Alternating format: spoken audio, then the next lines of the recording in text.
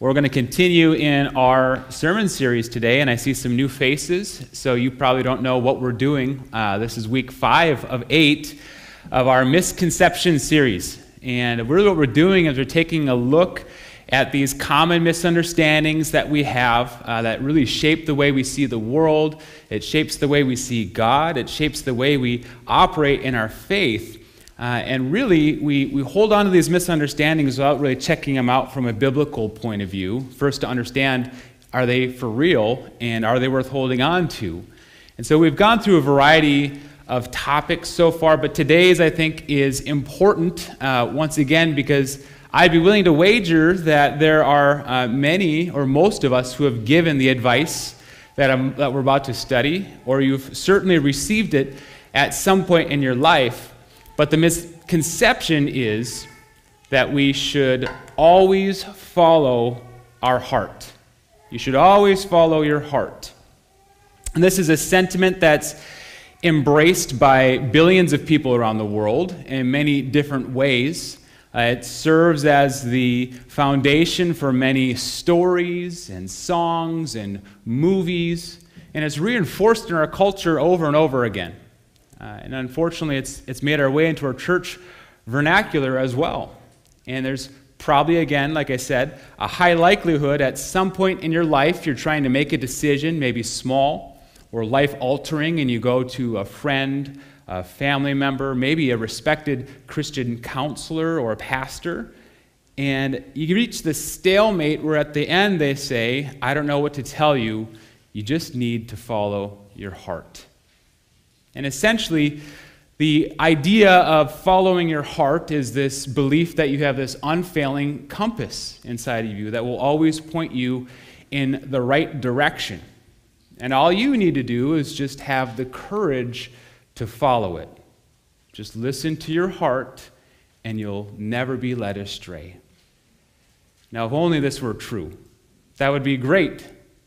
And oftentimes this overplayed and under-scrutinized cliche is used just to pacify an anxious heart, to give you some semblance of control that you yourself can call your own destiny and find all the truth in yourself. But if actually followed in all things, this doesn't just become a dangerous precept, it's unbiblical at its core. And to always follow your heart is not really a way to freedom, at least the freedom that Christ can give us, but a way to slavery. It's slavery to yourself. And it leads to self-seeking, self-serving, and eventually self-worship. To be clear, I don't think that people give this advice in any ill intent. I think oftentimes we're just trying to help people, and at the end of a conversation, we just don't know what else to say. So we say, I don't know, just follow your heart. But when we look at the basic definition, before we look at biblical insight into why this is bad advice, the basic definition we can operate with here is what is the heart? First, that's important. We're not talking about the physical heart here, but the philosophical heart. And the word heart is actually found in the Bible, in a philosophical sense, over 300 times between the Old and the New Testament. And both in the Hebrew and the Greek, it means essentially the same thing, that the heart is the center of our being, that it is the hub of all emotions, and it both stores and gives us all of our desires. It's the core of who you are. And so when we say to follow your heart, what we're saying is what you feel, what you desire, and your emotions will be your guide in life. They will be your guide, and essentially they will be your God. To follow your heart in and of itself is an idolatrous statement, that we now replace God as the leader and the Lord of our life, and we do whatever we understand in our own minds. Now, fortunately, as we look at this, there's plenty in the Bible that gives us insight into this misconception. And as I said, it's referenced over 300 times, so we're only going to take a few quick looks at some things today. But the natural question some of you may be asking is, why would God make us in a way that we can't trust our hearts and desires and our feelings? Did God mess up? Well, no, he didn't. We did, and that's our first point today, is that God did not create us this way. Our sinful hearts are actually a result of the fall. And as we look into this biblical insight, we're going to have you turn all the way back to the beginning, Genesis 3. And Genesis, you know, is the beginning of it all. And we start first with an overview of creation here. And one thing is abundantly clear as we go through it. God didn't mess up in any way. He created everything exactly as he intended it to. That God, the Creator, spoke everything into existence through all of his power, and it declared his majesty and reflected his glory. That God is the perfect author, builder, creator. Everything was created exactly as he intended it to be, and he alone is perfect in that.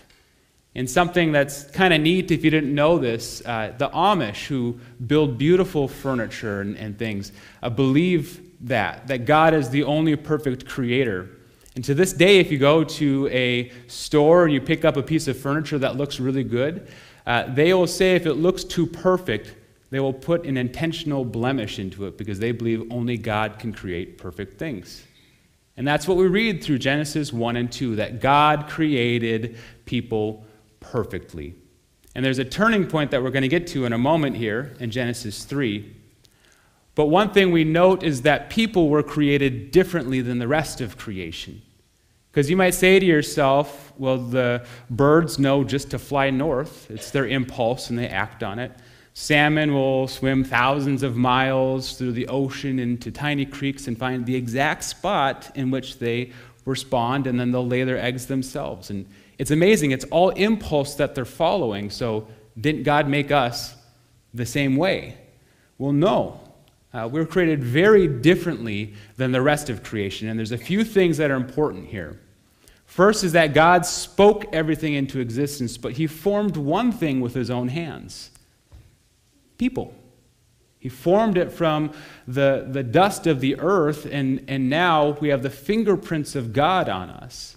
That everything else was spoken, as I said, but he filled one thing with his breath of life. People. So we have this special relationship with God, and that we are created in his image or his likeness. We were created to reflect God himself. And when God created people, it wasn't just good. He said now everything was very good. And good here means to be in harmony with God, that we're fulfilling his purposes. That our minds, our intentions, our actions, and our hearts were all very good. And rather than just working on our own impulses like the rest of creation might do, now we have a relationship with the Creator that's unique only to mankind. We're made different. There are no mistakes. We're not an accident. We're not just advanced monkeys that somehow mistakenly found their way into the universe. God created us on purpose and with purpose to be in relationship with him. We don't follow impulses robotically. We follow God relationally. So we're created to relate with God, to reflect his image, and for a time, we did. And by we, I mean our oldest ancestors, Adam and Eve. Until this moment, Genesis 3:6. This is the point where it all fell apart. This is what we call the fall of mankind. And the serpent had been tempting them for a while to break the one rule that God gave them, which is you can eat everything in the garden except from the tree of knowledge. You have one rule to follow, and so naturally, what is Satan going to tempt? To break that rule.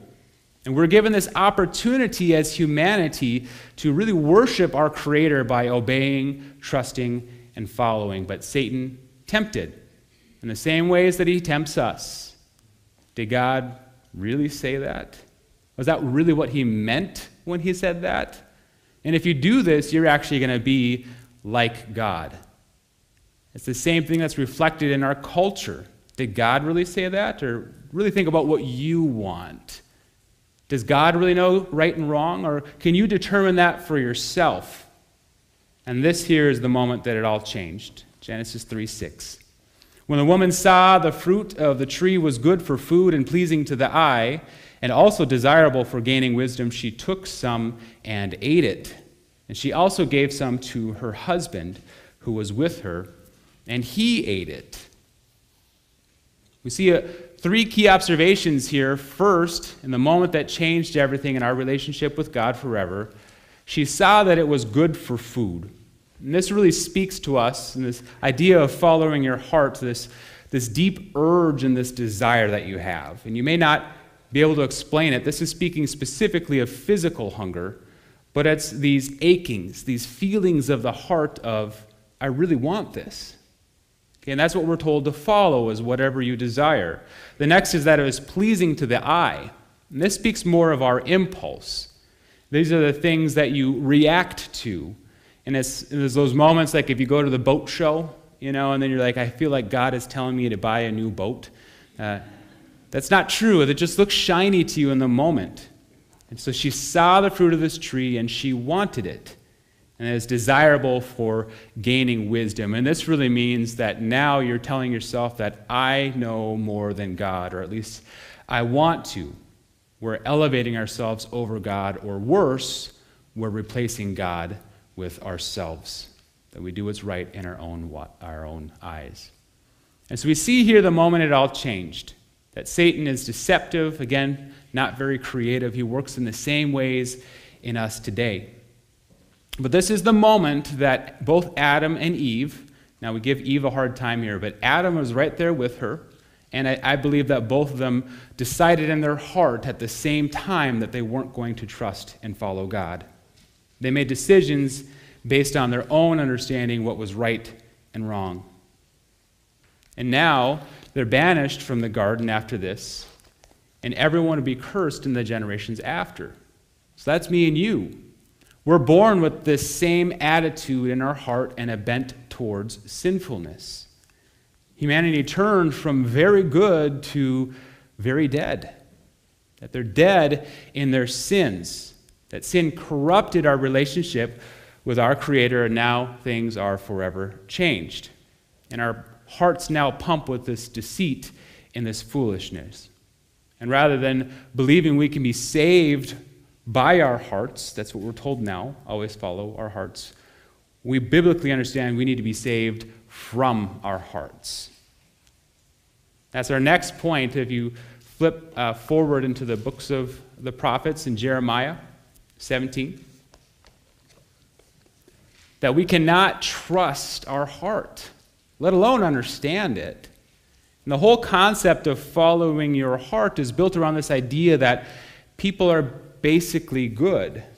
And it implies that the direction we need is found in ourselves towards fulfillment, happiness, and goodness.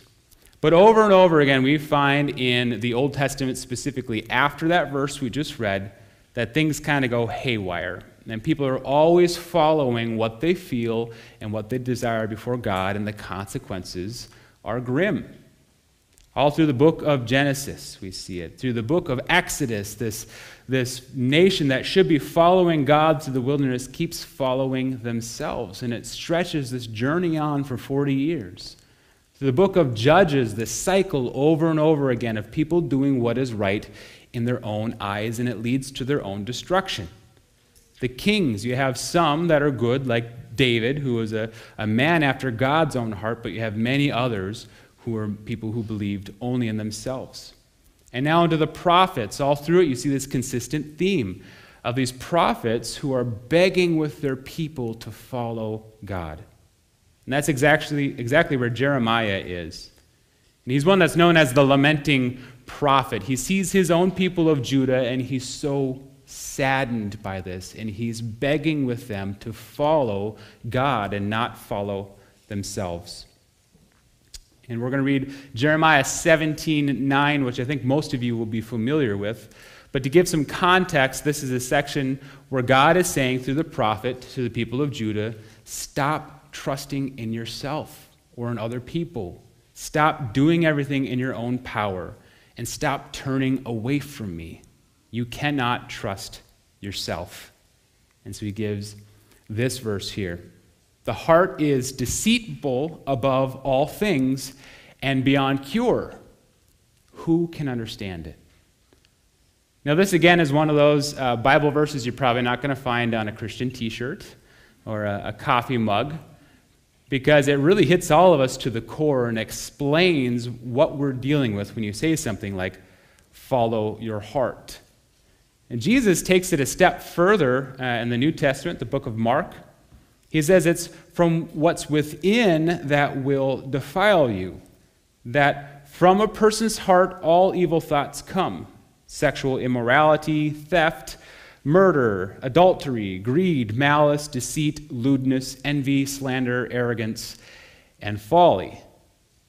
Not a great list, and not something you should be following above the Lord. And so I just want to help you think of this in another perspective. When you tell someone to follow their heart, or you're believing this in your own life, think about this scenario. All right, you're counseling someone along who's making a difficult decision, and you say, you know what? I got someone I could recommend to you who would be a great mentor, a great guide, a great leader that you can trust and will never disappoint you. That person would say, great, tell me more about that person. Well, get this. They're deceitful above all things. They are sexually deviant. They steal, kill. They're very greedy and envious. They're angry, prideful, and they lie a ton. And most of all, they are foolish. So what do you think? Of course, the person would say, are you kidding me? I'm not going to follow a politician. I'm kidding. This is speaking of the hearts of all people, right? Well, of course no one would follow like that, let alone trust them above all things. So why would we choose or suggest for people to follow their own heart? We're hopelessly lost without God, and that our hearts are deceitful. And this is interesting here in the Hebrew. Deceitful really means ambushed. And it gives some connotation to when Jacob, grabs his brother by the heel, that's called being deceitful. When Satan will strike at the heel, that means he's trying to ambush or overtake. So when our hearts are deceitful, they're actually ambushed by Satan. And in a contemporary word, it means hijacked, or in a very contemporary word, it means hacked. Essentially, our hearts have been hacked, and now they are deceitful. We can't trust them. And that they're beyond cure, which means desperately sick or wicked. That the answer is not inside of us. The problem is inside of us, and the solution is outside of us. Only God can make us whole because our hearts are beyond cure. And that we can't understand it, but only one person does. And that's the Lord, as we read in verse 10, that he searches us and he knows our hearts and our minds, which is why he knows we need a new heart. But the truth is that nothing lies to us more than our own hearts. And if it's a compass, it's a spinning compass with no real direction. And there's many examples we see of our hearts leading us astray. And this week, when I was talking over this concept with Pastor Phil, he said, you've got to reference the show The Bachelor. And admittedly, I've never seen an episode of The Bachelor, but I know the premise. It's like 30 women, all strangers, to this man, a single man, who all are trying to be the last one to be with this man, that they're all going to follow their hearts. And conveniently, all 30 women believe in their hearts that this man is the one. All right? It probably has nothing to do with the fact that there's this huge cash prize at the end if they're the last one. And this man now follows his heart through a few months of meeting these strangers and then settles down with the one and they get married or whatever. All right, so this show has been going on a long time, and over 27 seasons. Do you know how many of those couples are still together? Yeah, it's like 2, okay? So even in baseball, where failing 7 times out of 10 is still good, this will still get you demoted. So these are not good odds. This whole follow your heart concept, it's deceitful. And you think you know what you want, you think you understand it, but you don't. And it actually jogged in my memory a very painful memory, in fact, of my romantic life. And this is a story. Mandy just found about this last week. I've been married for 13 years, and you're hearing some of these details the first time with her. So there's a time that I knew exactly who I was going to marry, and I had my whole life planned out with her. I knew how many kids we'd have. I knew what kind of house we'd have. She sat next to me in class, all right? And I knew the statistics that we weren't going to make it, but my heart was telling me she was the one. And I, for months, had this burden in my heart that I had to approach her. And one day I finally found the courage. And I asked her if she would be my girlfriend, knowing this was the moment that would change my life forever. And she said no. She said, I already have a boyfriend in another class. In fact, I have another boyfriend in another class. And I'm just not sure I can handle 3 boyfriends right now. I was crushed. My heart lied to me, and I was broken. And forever, second grade will be the most painful moment of my romantic life. But I recovered, and I was able to love again, and now, after 13 years, I've been with my wife, Mandy. But the point being here, we often think we know what we want. We think our heart could never fail us, and if we just lead it, we will always, always be happy, and it will always be true. But God knows our heart, and that's why He knows we need a new heart. And that's our next point here, is that we're given a new heart when we follow Jesus, that He's repairing in us and replacing in us this broken and this darkened heart. And we're going to be reading out of 2 Corinthians chapter 5, again, a verse we probably, most of us know already. But this idea we're going to read was prophesied many times by the prophet Jeremiah that we just came out of, that I will give them a new heart to know me, that I am the Lord. They will be my people, and I will be their God, and they will return to me with their whole heart. In Ezekiel, I will give you a new heart and put a new spirit in you. I will remove from you your heart of stone and give you a heart of flesh. In other words, the business of our God is a heart transplant. That He doesn't just give us a heart or repair our heart, He gives us a brand new heart. And that's the concept we see in 2 Corinthians 5, verse 17, that therefore if anyone is in Christ, the new creation has come. The old has gone, and the new is here. And this really tells us a few things. First, it's if anyone is in Christ. And this shows us that nobody is too far gone, that anyone who comes to Christ will experience this. But it's also in Christ. In other words, it's not us, it's not our hearts, it's not our desires, it's Jesus who makes us new. And Jesus does what no one else could do. The answer is not inside of us, the answer is apart from us. And Jesus gives us a new heart. Once we're hopeless in this spiritual death, we're a shattered image of God, but now through Christ we've been reconciled with our Creator, and we're made new. That we're made a new creation. The old is gone, the new has come.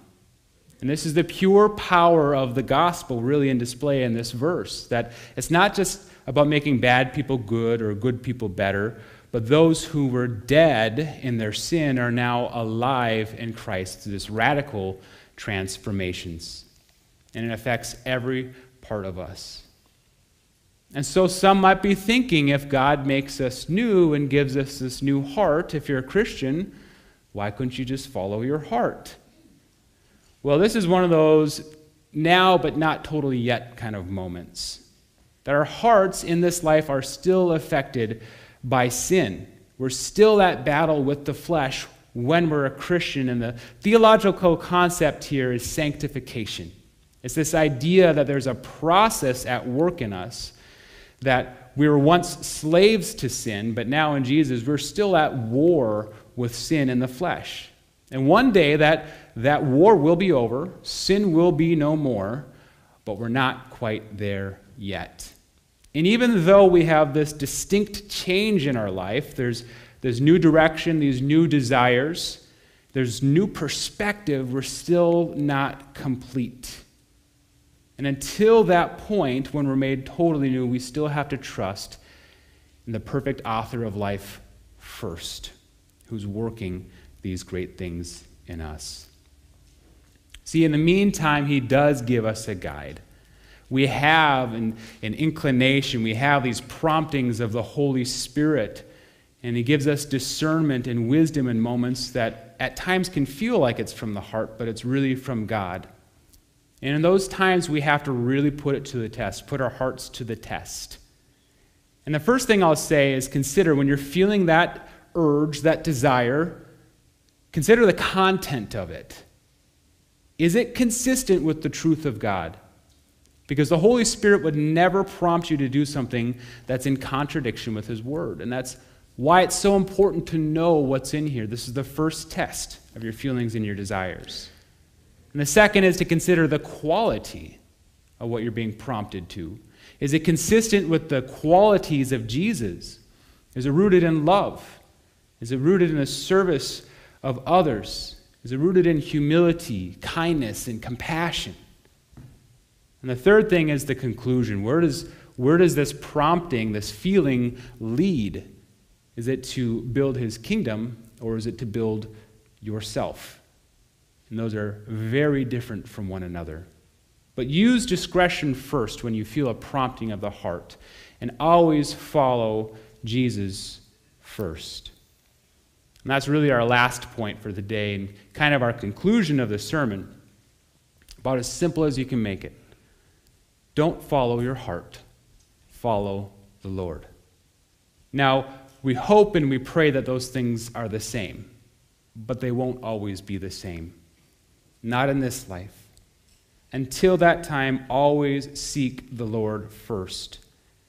And for this last point, we're going to go back to the book of wisdom, Proverbs chapter 3, in another verse you probably all know. But we see this consistent calling of Christ of walk away from your old life, follow me. If you love me, obey me. If you love me, live or abide in my word. And those who want to be my disciples should deny themselves, take up their cross, and follow me. Follow me. Do not follow your heart. Follow the Lord. And in the book of Proverbs, we see this verse that we are to trust in the Lord with all our heart and lean not on your own understanding. In all your ways submit to him, and he will direct your paths. This is the crucial part here. You trust in the Lord first, not in what's inside of you. So rather than trusting in your heart, you trust in the Lord with your heart. Lean not in your own understandings. And this is one of those moments, what you feel in the moment, just like my second grade romance, all right, is probably not true. We see the world in a way that we think is correct. But how many times have you had those moments of, boy, I really dodged a bullet on that one? If I had done what my gut was telling me, that would have been really bad. I wish, or on the other side of that, I wish I knew now what I knew then. But God understands all things, and he has a good and perfect will. So in all your ways, submit to him and seek his will above your own. And he will direct your paths. He will make your paths straight. Don't follow your heart, but diligently direct your heart to follow God and to obey his commands first. And I know this isn't always easy. There's a lot of things that we wish we knew in the moment, and it's hard to discern what the right choices are.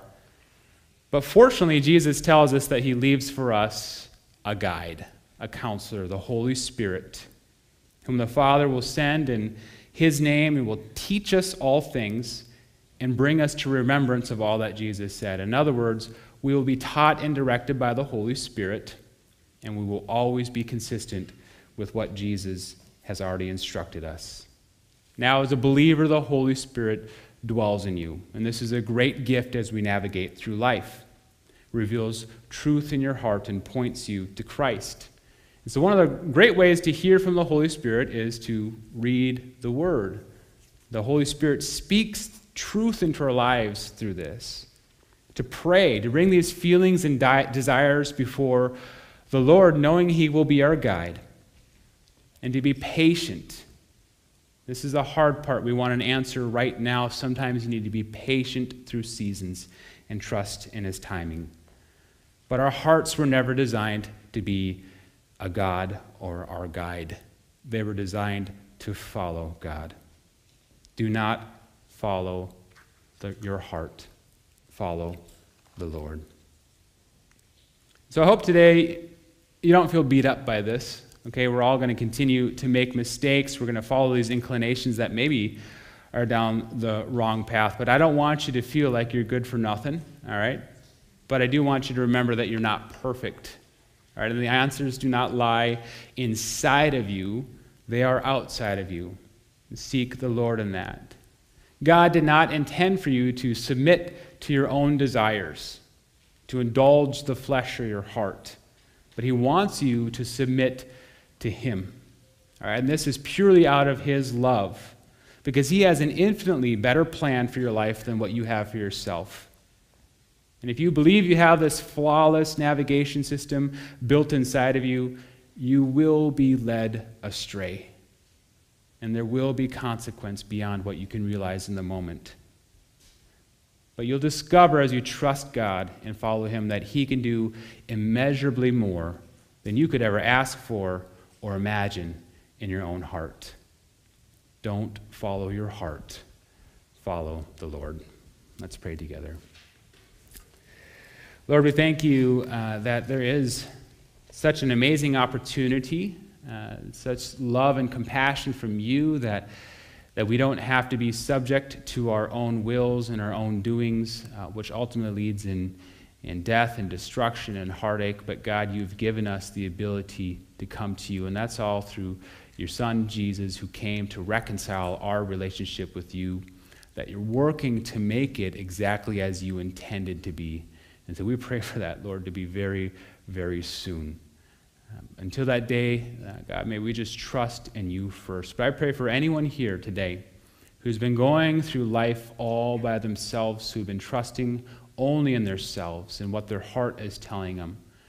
If they're at that point where they're ready to trust you, God, I pray that they would just understand that we are all sinful people, that we have this distance from you we cannot make up ourselves, but you sent your Son to be an outstretched arm to humanity, that your Son came and died as payment for our sins, that rose from the dead and now brings us into new life restored in you. So I pray for those people that they would know that, believe that in their hearts, and that they would trust in you now as the Lord and the master of their life.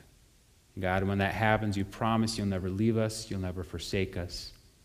And so God, I pray for them now, if they've made that decision, that they would run after you fully and never look back. But God, we pray for all of us, no matter where we are in our journey, that we just stay away from that idea that we can find the answers within us, but Lord, that we'd always look to you, we'd follow you first and foremost with our lives. And we pray this in your name, Jesus. Amen.